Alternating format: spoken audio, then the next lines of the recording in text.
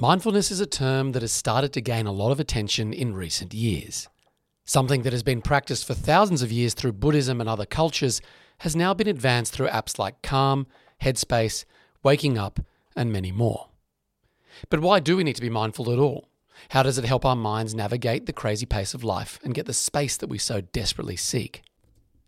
To find out, we sat down with Lisa Forrest, Olympian and Commonwealth Games champion. She talked through how she began to realise the power the mind had when it came to sport, her own experience of better understanding the mind-body relationship, and what mindfulness has done for the way that she lives. From the team at Helix, I'm Tim Mullen. This is The Science of Us.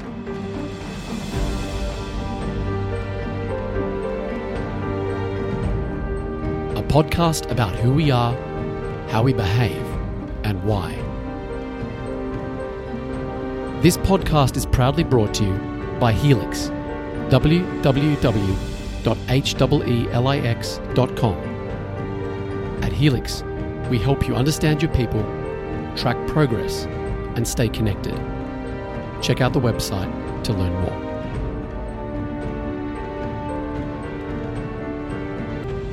I've wanted to welcome Lisa. So you've probably seen in the the brief bio, very, very accomplished individual, and we'll get into that in a little bit more detail. But, a former Olympian, Commonwealth Games, and media personality, amongst many other things, but also leading into her practice on mindfulness, which is, I guess, one of the key reasons that we wanted to bring her in today and have a chat. So welcome, Lisa. Thank you, Tim. Now, I want to start with the background on you. Yep. We'll go right back to the beginning. Yep. How did the journey begin for you? So I grew up on the northern beaches of Sydney. My brother wanted a fiberglass surfboard when he was about 7, I guess. Because we rode foam, Coolite sort of surfboards in the flags, but my dad was a board rider. So Greg wanted a fiberglass board, and Dad was an old Bondi lifesaver. So he said, you've got to be able to swim 400 meters before you can get a fiberglass board. Leg ropes weren't even around. That's how old I am back then. So, and also Dad surfed. He wanted him to be safe, So Greg started his campaign at the DY Men's Club. He went down to the club, those rock pools by the beach. That's where it started, with our neighbours. And he got his name in the Manly Daily in the results section, the local paper. And so being the older sister, and I like swimming. I'd learned to swim when I was about 5 in a backyard pool with, one of those swim clubs. So I followed him down the next week. But I was a really shy, kind of nervous little kid, and everything my parents took me to, I cried. I balked all the time. So true to form, I sort of balked on the blocks at the DY ladies the following week. Luckily, they knew what to do with tears. So they put an older girl in the water in my lane just in front of me, and she gave me a big grin and said, "Come on, sweetheart, you can do this." And the gun went off, and I threw myself in. And when I came up from my belly flop, I was sort of doing an overarm head out of water freestyle, and she was there, and she was like, "Come on, sweetheart, you can do this." And walked backwards all the way down the lane to the line, to the 25-meter line. And of course, once I was there, I was like, "Oh, I'll do this again." So the rule of the club was that I had to swim 3 club races before I could enter a championship race. And we'd entered late in the season, or started late in the season. So the first championship race I could enter was the under 8 25 meters of butterfly. And so I had this book called Swimming the Shane Gould Way. This is 1972. Shane Gould was the hero. She was about to go to the Munich Olympics. And she was expected to win 5 individual gold medals, like not just relays. Like, she was so great. And so in this book, her father had written it, all the different strokes, how she'd learned to swim in Fiji. And so there were black and white photographs. So every afternoon, my dad would come home. He worked on building sites. He'd take me down to DY Pool, and I taught myself to swim butterfly from these black and white photos in the book. And I came second in that championship race. But just by a whisker, to a girl who'd been, a swimmer there since she was 5. So for me to come from nowhere and nearly beat one of the, club stalwarts, I knew I'd done something special. And then people were telling me how I could, go and just stroke correction classes in the winter and learn to put my face in the water. And so I was like, yes, yes, yes. And that was it. And that was 1972. Those girls went to Munich. They saved Australia's sporting pride. We won a total of 8 gold medals, and the girls in the pool won 5. So Shane won 3, Gail Neal won 1, and Bev Whitfield. And then Gail Neal, she won the 400 IM, came to my primary school a couple of weeks later. and with the gold medal. She'd broken her best time by 6 seconds. I was reading about these girls in the Sun newspaper every afternoon. I was like, this Olympic pool, it's magical. And so she arrived, and I went home to my dad and I said, it'd be pretty cool to go to the Olympics, wouldn't it? And he laughed at me like it was about as, like going to the moon sort of thing. And then he realized I was a bit stung by his response. And so he sort of turned around and he looked at me and he said, yeah, love, it'd be pretty cool. And so I made the calculation. I was 8 in 1972, I'd be 12 in 76 and 16 in 1980. And back then it was the amateur days. You swam at high school. Shane was 15, the other girls were 17, and then you got on with life. So I aimed for 1980, and it would be between school certificate, as you did then, and then the high school certificate. So it wouldn't interrupt my schooling. Mum was really keen on that. So it happened really fast. I won my first Warringah Championship at 9, and then my first state record at 10, and then my first national title at 12. And then at 13, a new coach came along. I'd won that first national title as a butterflyer, and he just said, you're a backstroker. And he trained me to do backstroke. And a year later, when I was just over 14, I won the 100 and 200 backstroke at the trials. And I went to my first Commonwealth Games and won a silver medal. And so suddenly people were saying to me, well, next time you'll win gold. So 4 years later at the next Commonwealth Games. So my plans to finish after the Olympics were sort of extended 2 years. So went to the Olympics and then the Commonwealth Games, I did win 100 and 200 backstroke. And what year was that? 82. So Commonwealth Games when I ended, 82. Yeah. So I was 18. I went to college for a year after that in America, because that's sort of the way that you were able to kind of extend your career. But I didn't know, like I was mentally burnt out. And I mean, by then I had what I called trouble with my thinking, but nobody talked about anxiety back then. And so it was just the wrong university. They were the best team in the country. I didn't need to go to another high intensity place. I needed somewhere that would be fun, maybe closer to home. Like I should have gone to Hawaii. Like why not? Because I could have gone to any university in the world. I was one of the best backstrokers in the world. So I had my choice, but I just was, rushing and not knowing what to do. And so I retired and didn't get to that next Olympic Games. Can I ask, we talked about this beforehand, the 80s Olympics, where there was the slip that happened. Can you talk us through, firstly, what happened for people that may not know about that? But I know it was quite a defining moment for you. So just so people can kind of get an understanding of where we go to next. Yeah. So, that was it. So you win a silver medal at your first international meet, and everyone, including yourself, suddenly your own expectations go, ooh. Even though you're racing East Germans who are taking drugs, you're still like, oh, well, maybe I can be superhuman. But nevertheless, like my times were up there.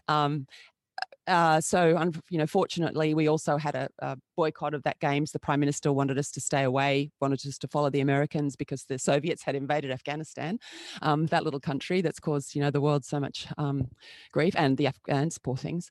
So I was named captain of that team in the March. We trialed.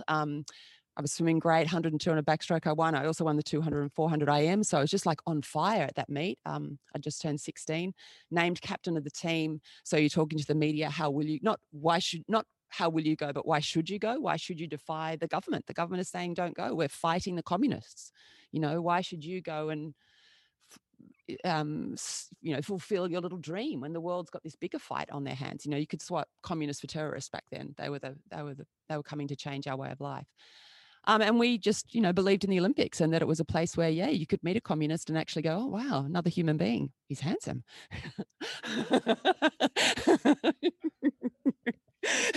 Those human things. So who knows? It was that kind of pressure. But then I was also one of the, I was up there for a medal in the 200 back. But unfortunately, got into the ready room. I mean, it was really also the ready room beforehand that then led to this mindfulness thing all these years later. And this thought in my head, which I'd never heard before, but it was clear as a bell, I don't know how to do this. And I fought this thought in my head and finally kind of got myself together and got out on the deck and I got a plan the way to get there. But then got to the lane into the pool. I was lane 3, so I was the third fastest qualifier that night. And on these yellow touch pads, Omega touch pads that we'd used a million times before, back then there were no blocks for the backstroke.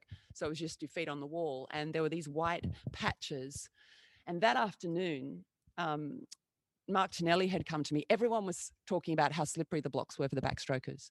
And he'd offered me a sticky spray that he's seen the physios use that I could spray on my feet and I wouldn't slip. I'd stick to the plastic Omega pads. But I was writing in my journal about confidence and how you needed confidence to win a medal. And I thought, if I accept this spray, aren't I saying, I'm not confident? And I didn't want to admit that. And also, like, what if I sprayed too much on? I might stick, never get off the wall. So I said no. And of course, I get into the race. And so there's these white patches in the middle of this yellow touchpad, and they're like headlights.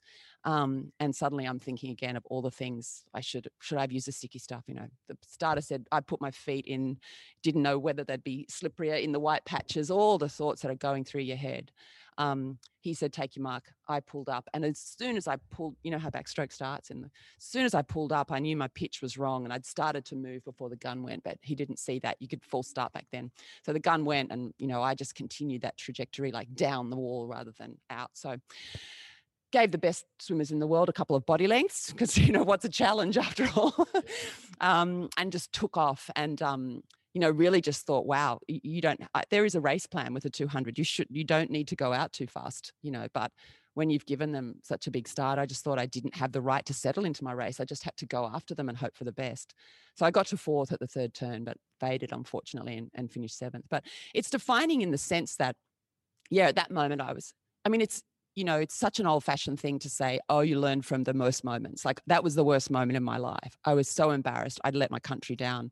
I'd let my family down. The hours that my dad had spent getting up at 4 a.m. I called mum back at home after the race, and they'd listened to Norman May call it at 3 a.m. And she said, her first words were, what happened? Norman May said you weren't concentrating. Because the little plan that I had when I got myself into a mess in the ready room was to go out and wave to the people in the crowd, that when I looked at them and they would help me feel better. So Norman May had told them that I was waving to everybody in the crowd and not concentrating. I thought, fancy telling my father I'd gone all the way to the Olympic Games and not concentrated, So it was this incredible moment. And yet at the same time, as everyone said, you've just made the final at the Olympic Games. It's the biggest thing that will happen to you. So the worst moment and your best moment in one. And I had to just over the years, I just worked, had to work out what that was about. And eventually I wrote a book my first novel, a teenage novel called Making the Most of It. I used the slip. So Nina is a professional swimmer, because by then we were heading into the 2000 Games. Like, what if you're the best swimmer in the world? You've got contracts riding on that moment, and she slips. So I wrote a story about a girl who slips and wasn't the good girl that I was. I caught up on school. I finished in the top 10% in the state, HSC, came back, got my gold medals then 2 years later. And so I wrote a book about the girl who didn't behave well, because I always wondered, would I have got to those next Olympic Games, when you face your fears, and also the East Germans, because the Americans boycotted in 80, the East Germans didn't go in 84. So it's not easy to win an Olympic gold medal, but if the drug takers aren't there, it's just a little bit easier. So, and then over the years, it's just, now I just call it the slip that keeps on giving, because that book sold really well. And I'd get letters from teenagers saying, whenever I was low, I dipped into that book. And even now I'll go and talk about it, and someone will come to me and say, wow, I'd given up on something, but I realized it was just a setback. Or I'll get a letter from a teenager and they'll say, I listened to you talk and you've encouraged me to be myself. Like, if you told me that when I was 16, you won't win a gold medal today. But when you're 57, you'll get a letter from a teenager saying you've encouraged them to be themselves. Like, I think I might have taken that swab. So you don't know that at the moment. You say it's the worst experience, but you just don't know how it's going to play out. Long answer. Sorry for one. No, it's good. No. Very good. And I wanted to come back. So you mentioned a couple of things during what you were sort of saying with the background. But I wanted to get a sense of when your earliest moment was, when you had that recognition of the power between mind and body. You sort of mentioned, the first sort of race at DY, you mentioned the voice in your head before. But what was that sort of when you started to realize, oh, wow, there's actually something going on here, and the mind is a very powerful thing? Well, it was it's a process, isn't it? All these things, they kind of add up. So there was that moment, I don't know how to do this. And then by the time the Commonwealth Games came around, I in 81, I did my HSC, and it was a deal with my mum. I cut back to 4 or 5 sessions a week, did my HSC, and then went back into the pool. But that year in 82, I was just caning myself with that thought in my head, or with thinking. And I didn't know, it wasn't clear to me what the thinking was, but I knew that I was okay once I got to the pool, I was fine. But the torture I was putting myself through, and I didn't know what it was, but luckily Rocky 3 came out about a month before the Commonwealth Games trials. And Rocky 3, if you remember, is a story of the champ coming back, like Clubber T's in there, and Clubber Lang, I think he is, and he beats Rocky in the beginning and Mickey dies. And so, Rocky doesn't know, Apollo Creed comes back in and he's going to help him train, but Rocky's just not there. And he's, of course, doubting himself. So I went into that thinking, oh, I love Rocky, I'll enjoy this. But it was so specific to what was happening to me because the girl who'd always come second was beating me. I was really struggling. I didn't know what it was. And all I knew was when I came out of that movie, like I'm weeping. I don't know if you remember the scene on the beach where Adrian confronts him and says, tell me what's going on. And he's like, I'm scared. Okay, I'm scared. And she says, Rocky, one day the crowds aren't going to be there. It's just going to be you and me. And I know that you can live with defeat, but you can't live with walking away from this. So I'm sitting in the theater, like weeping because my mother, I was struggling. Mum's saying, do you want to give it up? I'm like, no, I've got to go and do this thing. So I processed, now we would say in mindfulness terms, oh, there's all these emotions locked in the body. I called it trouble with my thinking. But of course, we've got this, what I didn't understand was generally we're thinking when we're trying to avoid what we're feeling. And I was stacking myself up with so many expectations. Mum and dad were, still paying. I wasn't working after I'd finished my HSC. They're working class people. They were supporting me, all the things. So I knew that I just came out of that movie and I was in flow. I didn't know that's what it was called at the time later. Like, no doubt, Rocky showed me, of course I could win. I knew how to win. And so I had the feeling in my body of what it was like to win again.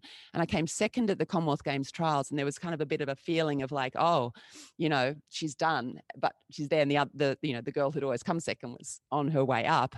I'm like, I just knew I was there. I was getting better. I had been better than I'd been all year.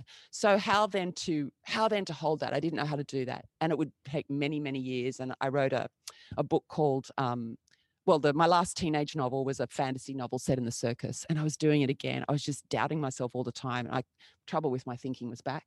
So I thought, I'll sign myself up to a life coaching course and I'll coach myself out of the funk. I just wasn't, I don't know. I just sort of thought, I had friends who went to psychologists and you just seem to talk about yourself. I'd been once actually to a psychologist and he sent me home after 3 sessions. He said, you don't need me. Like, you've got it worked out. So I had to work it out. And then at the coaching course, they had, it was kind of the wrong thing in the sense that it was just setting a goal. Like, I knew how to set a goal and I'd wanted to know how to be happy with the goals that I'd already kicked, if you like. And so they offered this mindfulness-based stress, this one webinar on mindfulness-based stress reduction. I don't know what that is, but I'll join up. I still didn't understand what it was at the end, but I wrote down this name, Jon Kabat-Zinn, thinking, I wonder if he's got a book. So I went to Audible. He's like the grandfather of, it's kind of embarrassing to say that now. And I picked up a book, the only one that wasn't abridged, called Adventures in Mindfulness. So I always started the morning with a walk, listening to a novel because I'm a writer. But I thought, okay, I'll listen to this when I walk. And he did a basic breath after a lot of chat. Chapter 3 begins with this basic breath meditation. And even then, he was like, you're supposed to sit. I'm like, I'm not sitting. I can walk, thanks very much, and feel my breath. I don't need to sit still. I don't get what the sitting still is all about. And so we're walking along and he's saying, I'm walking and he's saying, so we're feeling the breath. And so you might be thinking, oh, this is good. I'm feeling the breath. And so that's great, but that's a thought. And the idea is to feel the breath. And so we'll let that thought go and just come back to the feeling of the breath. And so I was walking up on near Oxford Street and, Centennial Park. It stopped me in my tracks. Like, what? I can let go of thought by coming back to the breath? Like, why didn't I know this in 1980 when I was sitting in the ready room?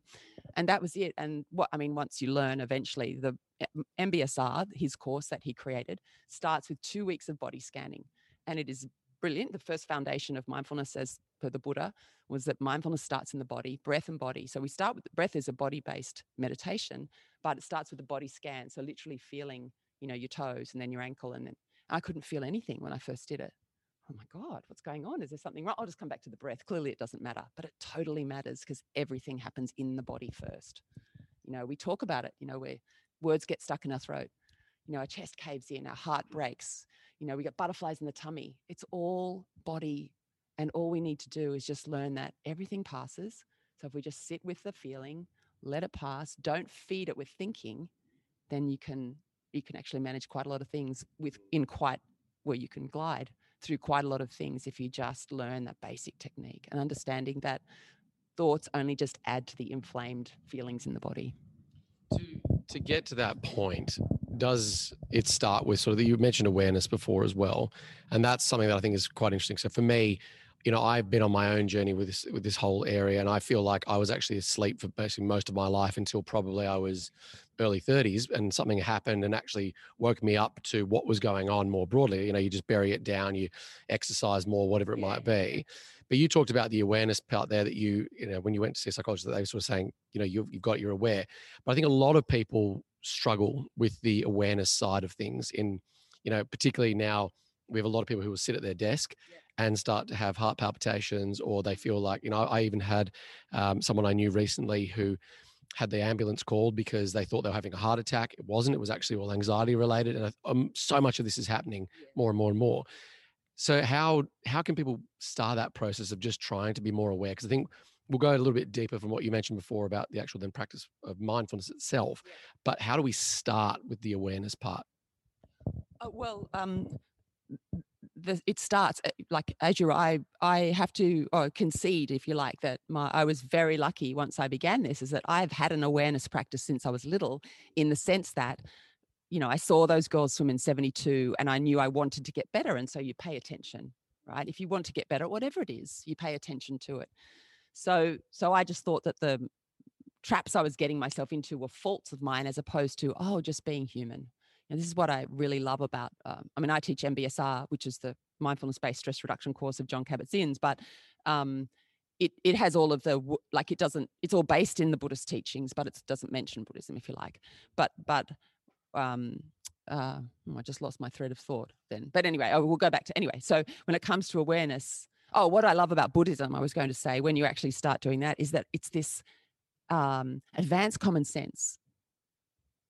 How much can I be? How much of my stress am I responsible for, and how much is just out there that I can't control and I have to let go? And yet it's just so deeply forgiving, which sport is not. And I don't think as a society we're forgiving at all. Like, you talk about a person who's got heart palpitations, like, is that person thinking, oh, well, I'm just not tough enough, or I've just got to keep going, I just can't stop, and I start that book by saying I was looking for, I thought that I had achieved what I'd achieved because of the saying, when the going gets tough, the tough get going. My coach had written it on the blackboard when I was 13.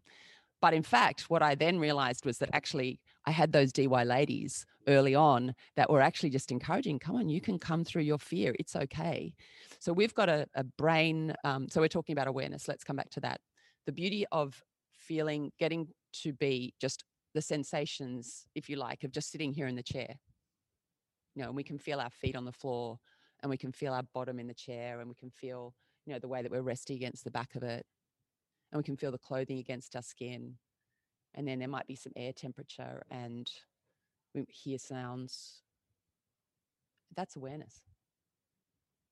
So you can get into some very fancy stuff about awareness. I've just come off a 5-day retreat and emptiness, and it's got a whole lot of things. But the more that you can stay in the present moment with that awareness, and just the body is always in the present moment. The breath is always in the present moment. You can't breathe for another moment.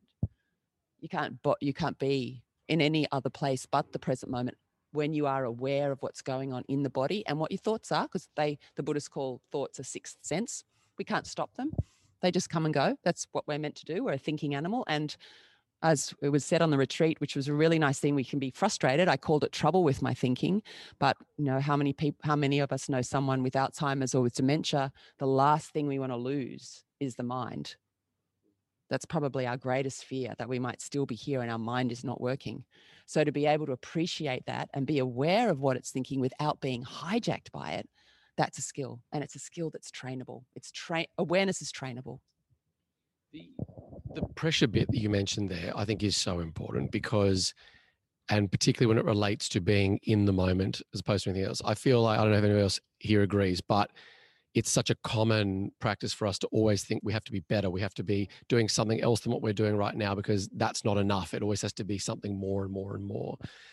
You've also talked about, embracing the fact that you are human, and that, you are flawed, and that's an okay thing. But how hard, what's your perspective in terms of how hard it is for people to actually embrace that and say, being in the moment is more than okay. It's actually amazing, because it means that I am achieving so much more. Look, I'm not going to pretend that I'm some perfect person who somehow can be or forget about being better or being more or trying to. It's one of the things I'm exploring at the moment is, I'm menopause, and I read or I heard that the Japanese don't have menopause. They have what's called the second spring. So the women, and that's, I'm sort of exploring that in terms of what that might mean. But so look, and funnily enough, I'm also helping my son or talking to my son a lot at the moment who wants to be good at basketball. But he's only started in the last year. So when everyone was locked down last year, he did his HSC. He thought he'd teach himself, suddenly became fascinated. He's always been an all or nothing kid with whatever it is he's interested in, bugs or dinosaurs or Warhammer or, whatever it happened to be. Muay Thai later on. And then so he taught himself to slam dunk from an app and thought he'd play basketball last year. So like following mum's footsteps. yeah, well, he had never been interested in sport until kind of 15 or anyway. He was very much identified as a nerd and loved science and all that sort of stuff. Anyway, but he's just really going hard when it comes to training. He's putting everything into it. And I've been thinking a lot about this in terms of, well, there's we accept the fact that the more we practice, the better we get. Do we accept that? Like whatever it happens to be, the more we practice being in relationship with others, the better we get. The more we practice our work, the better we get. So is there any need to strive to be better? If we can just actually, and we will, what do they call that? Sort of practice that is actually, the useful practice as opposed to just staying at the desk for hours and hours and hours. If we can actually be present to the practice, so staying aware and not being taken away by the many distractions. I mean, that little thing that we've got in our pockets is just, killer for distraction. If we can actually practice being in the moment, being present in our practice, we will naturally get better because that's the way, that's the law of nature. And so why strive to become anything than what we are? We are going to get to where we want to go. And, the Buddhist, a lot about stress is caused by craving, the next coffee or another glass of wine or whatever, but also craving to become. So the discipline really and the skill is to stay in the present, trusting that we will get better if that's what our intention is. Yeah. And because that's what practice does. It helps us get better. So staying present to the practice and rather than letting go. And also again, it's so I know this is in my mind, but also it's a feeling in the body. So where do we feel that craving or that tension to, like Dex at the moment, just practice hours and hours and, not schedule in that driving lesson that he's been, that we've paid for. Just like call up and organize the driving lesson. No, I haven't got time. And he meditates every day. He read that last year because it came out in April. And I think he felt sorry for Mum because all of the, the book events and everything were cancelled. And so he read it and started meditating. And he's got the app 10% Happier because, doesn't want Mum to always be meditating with him. So he knows, he schedules in meditation 15 minutes a day. And he doesn't think, oh, I'll do it when I have time. He knows that that's important. So, and he values it. And so he does it, but hasn't scheduled it. So I went off on a tangent then, but it's just that idea of being present to what you're doing rather than striving, because the striving in the end is a contraction in the body. And when we're contracted, the stress hormones are released. But when we can be open and inquiring, oh, what does the striving feel like? Does it actually help? If we can hold it in curiosity and go, actually, it doesn't. I'm not breathing properly when I strive. I can't be in flow if I'm not breathing properly. I can't be in flow if I'm not in the present moment concentrating. So does that answer your question? Yeah. I've gone around and around. No, it did. And maybe this is a good point to then go into the practice of mindfulness itself, because I know that we've talked about it as a company a fair bit. Did anybody come to the breathwork session? Yeah, a few people. So I think that often what can happen with this sort of stuff, and even if you jump straight to meditation, is people say, I can't do it. I don't know how I can sit for like 5, 10, 15, 20 minutes, and it's this sort of thing that you aspire to. I mean, even myself, I would love to meditate every day. I do a mindfulness practice in the morning, but I don't fully meditate. And it's something that I've always wanted to get to. But I remember even when, we've talked about it a fair bit, that even when you start the practice of mindfulness, it can start so granular and in a way that you wouldn't think is, oh, this is a mindfulness practice, but it actually is. Can you tell me a little bit more about that and how people can actually adopt so many things that they're doing in their everyday lives and they are actual mindful practices? Yeah. Well, we just talked about awareness, right? Yeah. So the more that we can, whatever it is we're doing with our course, and really, I think it's a Zen thing too, that everything is a mindfulness practice. If you're chopping wood, if you're drinking your coffee, and if you are present, like essentially the basic skill is I'm going to, even if you're on the breath, or if you're drinking your coffee, or if you're chopping wood, if you happen to chop wood, I am going to be present to the sensations, the thoughts, the sounds, the taste, the smell of whatever it is that I'm doing. I'm going to stay in the sensory experience, but my mind's going to wander because that's what minds do. You know, I've just come off a 5-day retreat. After 5 days, your mind can be very still, and there could be quite lovely moments where there's no thinking, but it takes a while for us to settle. So even the expectation that I'm meditating to stop my thinking is just going to get you in trouble, because it's like putting a plexiglass, sheet on the ocean and saying, don't make a wave. So letting go of that. I mean, the other funny thing, isn't it? I often say at the beginning of my course, we wouldn't sit at a piano and say, oh, tried it once, couldn't do it. You wouldn't get in the water and say, oh, tried to swim, couldn't do it. But we think, oh, mindfulness. Oh, I can't sit down. I can't sit down for 5 minutes and just concentrate on my breath. Couldn't do it once, won't do it again. So interesting. Yeah. So as long as you know the basic skill, which is stay with your sensory experience, the mind will wander. When you notice the mind has wandered, come back to the breath. Come back to the coffee, washing the dishes, folding the washing, whatever it happens to be. Being, just actually talking on the phone to your client, or even being present, on the floor with the person who is interested in the stove, rather than thinking about, oh God, the other person, or if there's another person over there, like, how can I be totally present with this person? Listen deeply. That's a beautiful mindfulness practice. Listening. Oh, what a gift it is to the other person to really listen. Then with the actual formal practice, so they're all informal practices, and you can do anything informally, anything that you do regularly. Like, how many times do you drive and then wonder when you get to the place to the destination, how you got there? Because your mind was so off on so many different things. Turn off the radio. Just be present to the feeling of my hands on the wheel, the feeling of my body in the chair. Obviously, everything that is going on around you. I'm not saying close your eyes, obviously, but do you know what I mean? Like, it's a mindfulness practice. Yeah. Walking in the door when you first come in, even just, okay, I know I'm going from a really stressful day, and the kids are at home and they're going to be full on. Can I just walk and just feel my steps, every single step as I walk to the door, and just give myself those moments to transition from the busy day at work into the house where the kids are? And if anyone, you guys look too young, so maybe we don't have kids, but just to be present with those, just being present with your kids, that's a beautiful awareness practice, because that age is going to go, like, nothing is permanent, so savor those moments. So I think it's savoring everything in the present. That's the start. And I sat down, I was doing the walking awareness of breath while walking, until I was at the pool. Like, I always knew that I had this love-hate relationship with swimming in my retirement. And so I'd get in the water. It was always a relief. There's a story about meeting a Matisse painting called the Swimming Pool over in the MoMA, but that's another story. But I knew that I'd love to get in the water after having a break. I was always like, oh, I'm never going to leave this again. It's such a beautiful thing. And yet, I don't know, a month or two into it, I'm hating it again. And I used to say, oh, I can just go for a run, I don't think. So I knew it was my thinking. I just didn't know what it was. And so I'd been practicing for about 6 weeks, walking while listening to this beginning of chapter 3 every morning. And I caught myself at the lights on the way to the pool. So I swim at Sydney Uni in the winter.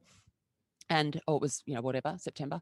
And the thoughts in my head were, so it was 5:30 in the morning, or I was going to start at 5:30, 20 past 5. And sitting at the traffic lights there, Elizabeth and Redfern Street. And the thoughts in my head were, or I caught it at some point, so what are you going to do this morning? I suppose 10 100s. I don't know. What are you going to do them on? Like, so repeat, with how often will I repeat? I suppose the 140. Well, you've been doing 140 for a while. Like, shouldn't you be doing 135? Like, shouldn't you be getting a bit faster? Well, I'm a bit tired, and, we're late last night. Everyone was over. I was watching. And I caught myself, like, berating myself about how slack I was before I even got in the water. Like, that's it. That's the thinking. and so I made this decision that I would not think, or I would let go of thinking, which I knew how to do by then, until I got into the water. I'd feel the water on my skin. I would just enjoy gliding through water, and then I would decide what to do. So that's, in a way, the motivation to sit, I think, happens when you go, oh, this is really powerful. This is very helpful. So I'm going to do a bit more of it. And then once you do sit, the other really nice thing, the second foundation of mindfulness is Vedana, feeling tones. Brilliant observation. You know, we have this brain that has evolved to get away from danger. We've got a negativity bias in the brain because that's how we've survived. You wouldn't be here today if your ancestors had not survived, right? And so, but we're not in danger. Obviously, there are some people in our society that are, and I don't mean to dismiss that. But in a general life, most people are not physical danger every day. So it's our sense of self that we're protecting. So we have these feeling tones, is that we've got this inclination, totally normal, totally human, to move towards what's pleasant and away from what's unpleasant. So it's very handy to notice, oh, you know, the feeling, I don't feel like going to the gym this afternoon. I've had a hard day. I'm just going to sit on the couch. That's an unpleasant feeling. If we pay attention to that, we could actually then think, oh yeah, but I feel really good. And probably that's what I feel really good after the gym. So I'll keep going. I'll go to the gym anyway. Likewise, when you meditate, if you can actually, at the end of your meditation, even if it's 1 minute, if it's 5 minutes, just notice what it was like to just be present, or even just notice the feeling of the sun on your skin when you walk outside. Like, oh, that's pleasant. And the more that we can pay attention to pleasant, the more our nervous system is inclined to want to move toward it. So if you do actually sit for 15 minutes, think, oh, my mind was busy. Okay, there's a thought, just let go of that. Okay, that's quite interesting. Oh, sitting is quite calming. How does it play out in the rest of the day? If you pay attention to what is pleasant, then we have a nervous system that will help us keep moving towards that. That's how I use it. Sounds amazing. I'd like to do that too. One thing I wanted to ask, and before, I think when we were chatting about it, I was going to ask, you know, is mindfulness at risk of becoming a fad?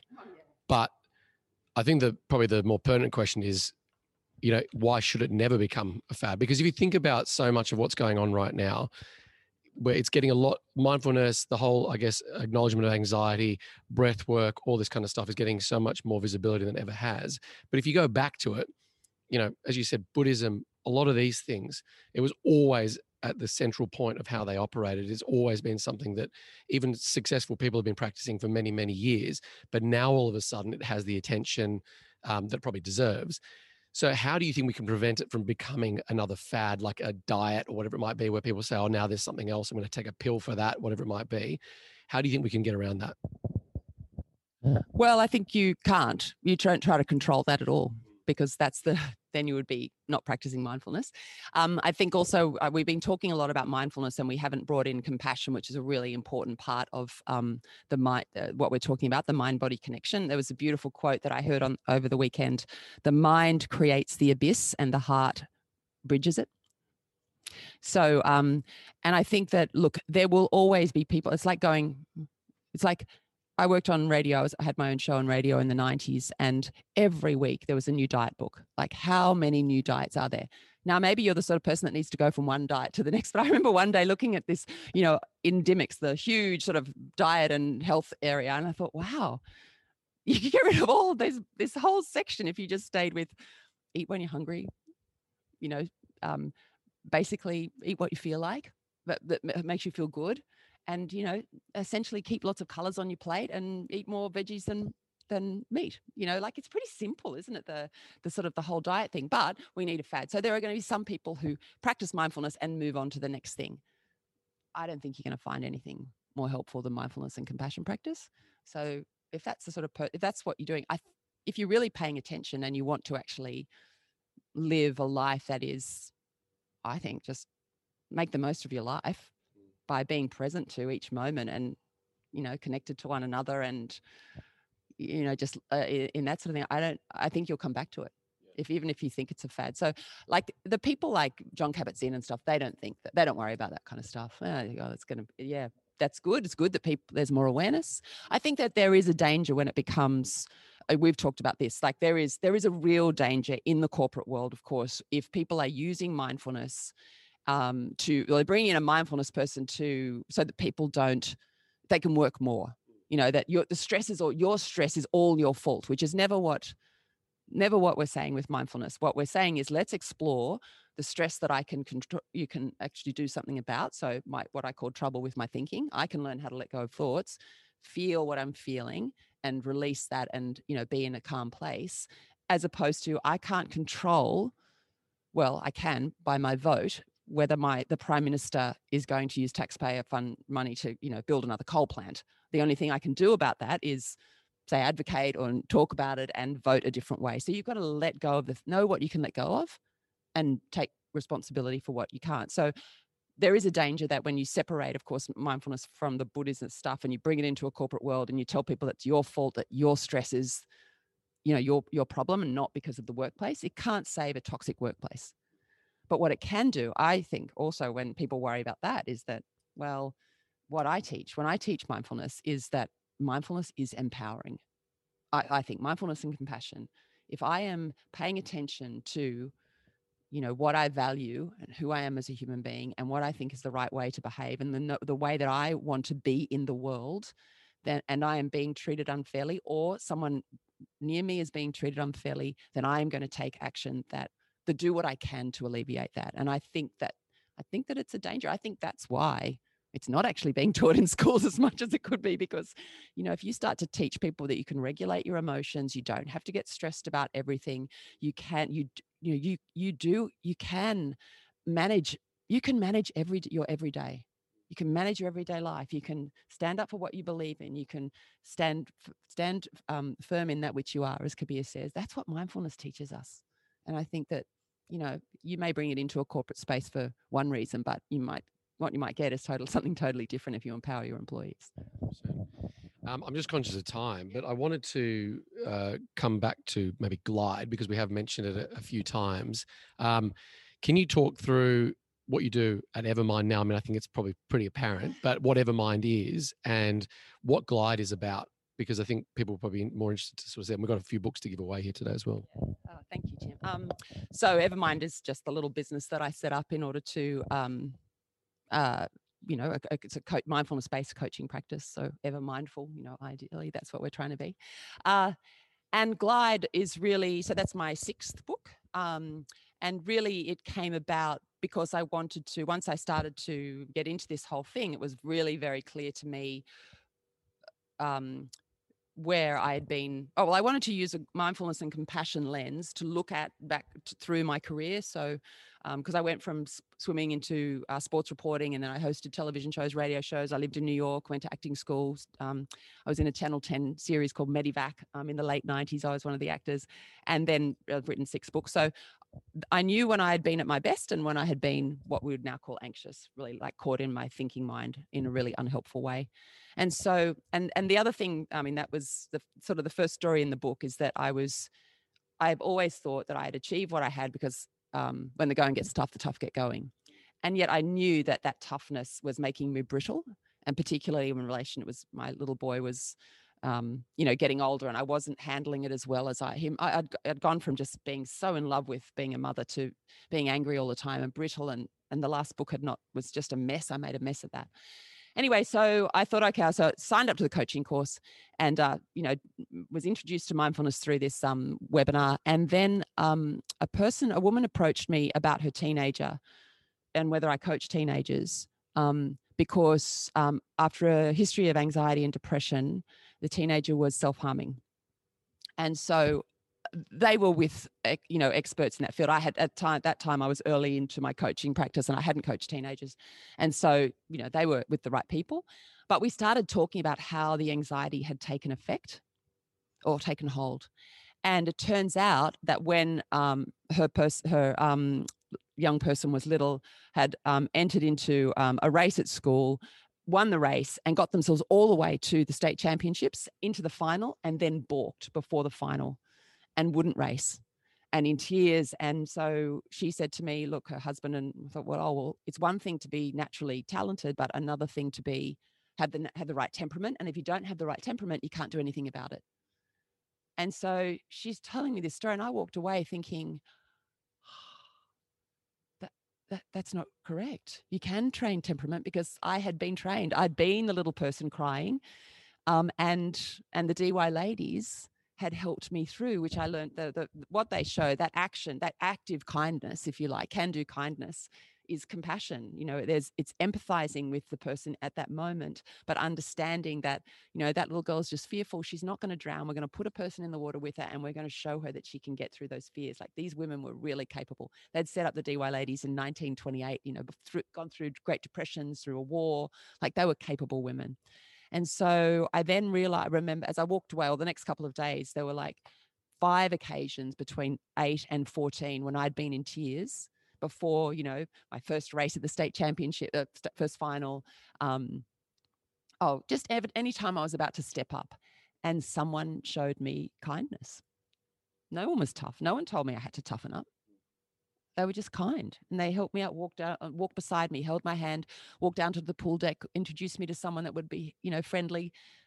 There was so much kindness there. And so I thought, when the going gets tough, the tough get going was not the only way that you can manage stress.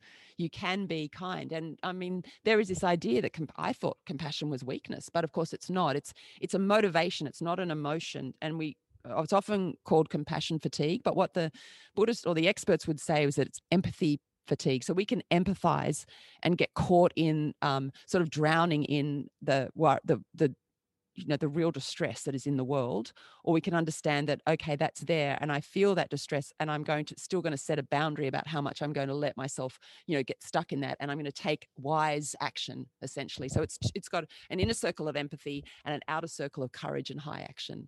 And so compassion's a superpower. If you can actually empathize with how you're feeling and say, come on, sweetheart, you can do this, or come on, champ, or whatever it is, rather than, what do we normally say? Oh, don't be an idiot. You can do this. Like, I don't know why you're just being so slack. Like, what is our self-talk? Is it usually, just holding your hand and saying, come on, mate, you can do this. It's okay. So I thought, I'm going to write this book and say, hey, there's another way to do this. We don't have to be so tough on ourselves. Yeah. So that's what it's about. That's so good. I think we've talked a lot about it at the company, but I know with where we're trying to go is that, if we can all just actually be kind and compassionate to one another, I mean, that's how you heal so many things in the world. From, we've talked about sustainability and a whole raft of other things as well. I'm conscious of time. Does anybody have any questions they want to ask? We do have a few moments left before we go into that. Don't be shy. Mick, did you want to ask something?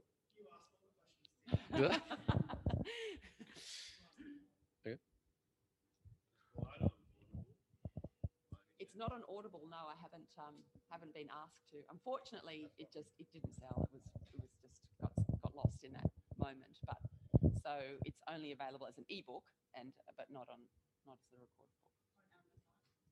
On Booktopia, yeah. Well, Amazon I should check if it's on Amazon. I know that it was going into Booktopia would send it anywhere in the world last year, but this year it is going to go into those other territories. So it will be on Amazon at some point. But yeah. Yeah.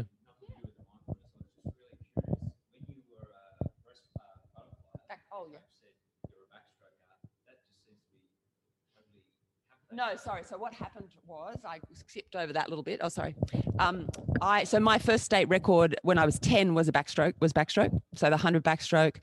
And then I went to, so I was down at Collaroy, at the Collaroy Forum with a lovely man called Mr. Reed. He was like a grandfather, this snowy haired coach. And he was retiring. So I started going to nationals when I was 10, when I broke that state record, and it was his thing, we need to sort of give us some experience in that competition. So I was always a backstroker, and I went to Forbes Carlisle when he retired, because that's what Mr. Reed said, go there, that's where all the superstars, he coached Shane Gould and all that. And the pool was so busy. So Pymble, and that day, back then, 25-meter pool, sometimes we could only do 50s. There were so many people in the pool that the last person hadn't pushed off before the first person had finished. So it was freestyle and butterfly was all that was done. So I won the 200 fly in the, Forbes was determined that I would be a distance swimmer. And so I won the 200 fly at those championships. And I won a number of silver medals in a whole bunch of events, but my backstroke was just shocking.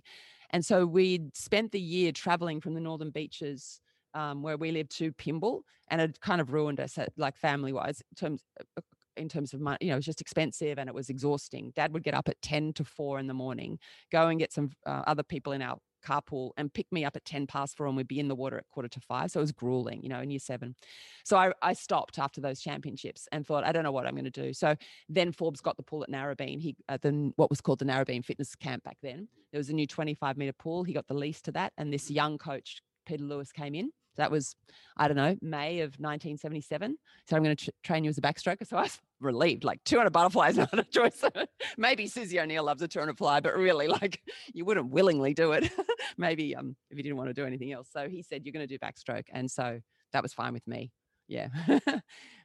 I hope people have taken something away from it. So thank you so much for joining us. I really appreciate it. And we've got some lunch happening now. So thank you.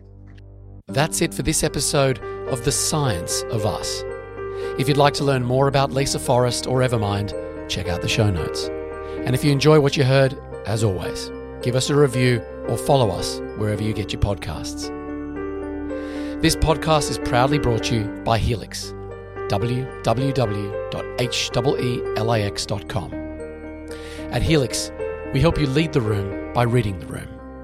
It's a simple and powerful listening tool that supports the mental well-being of your team, no matter where they are. We'll see you next time on The Science of Us.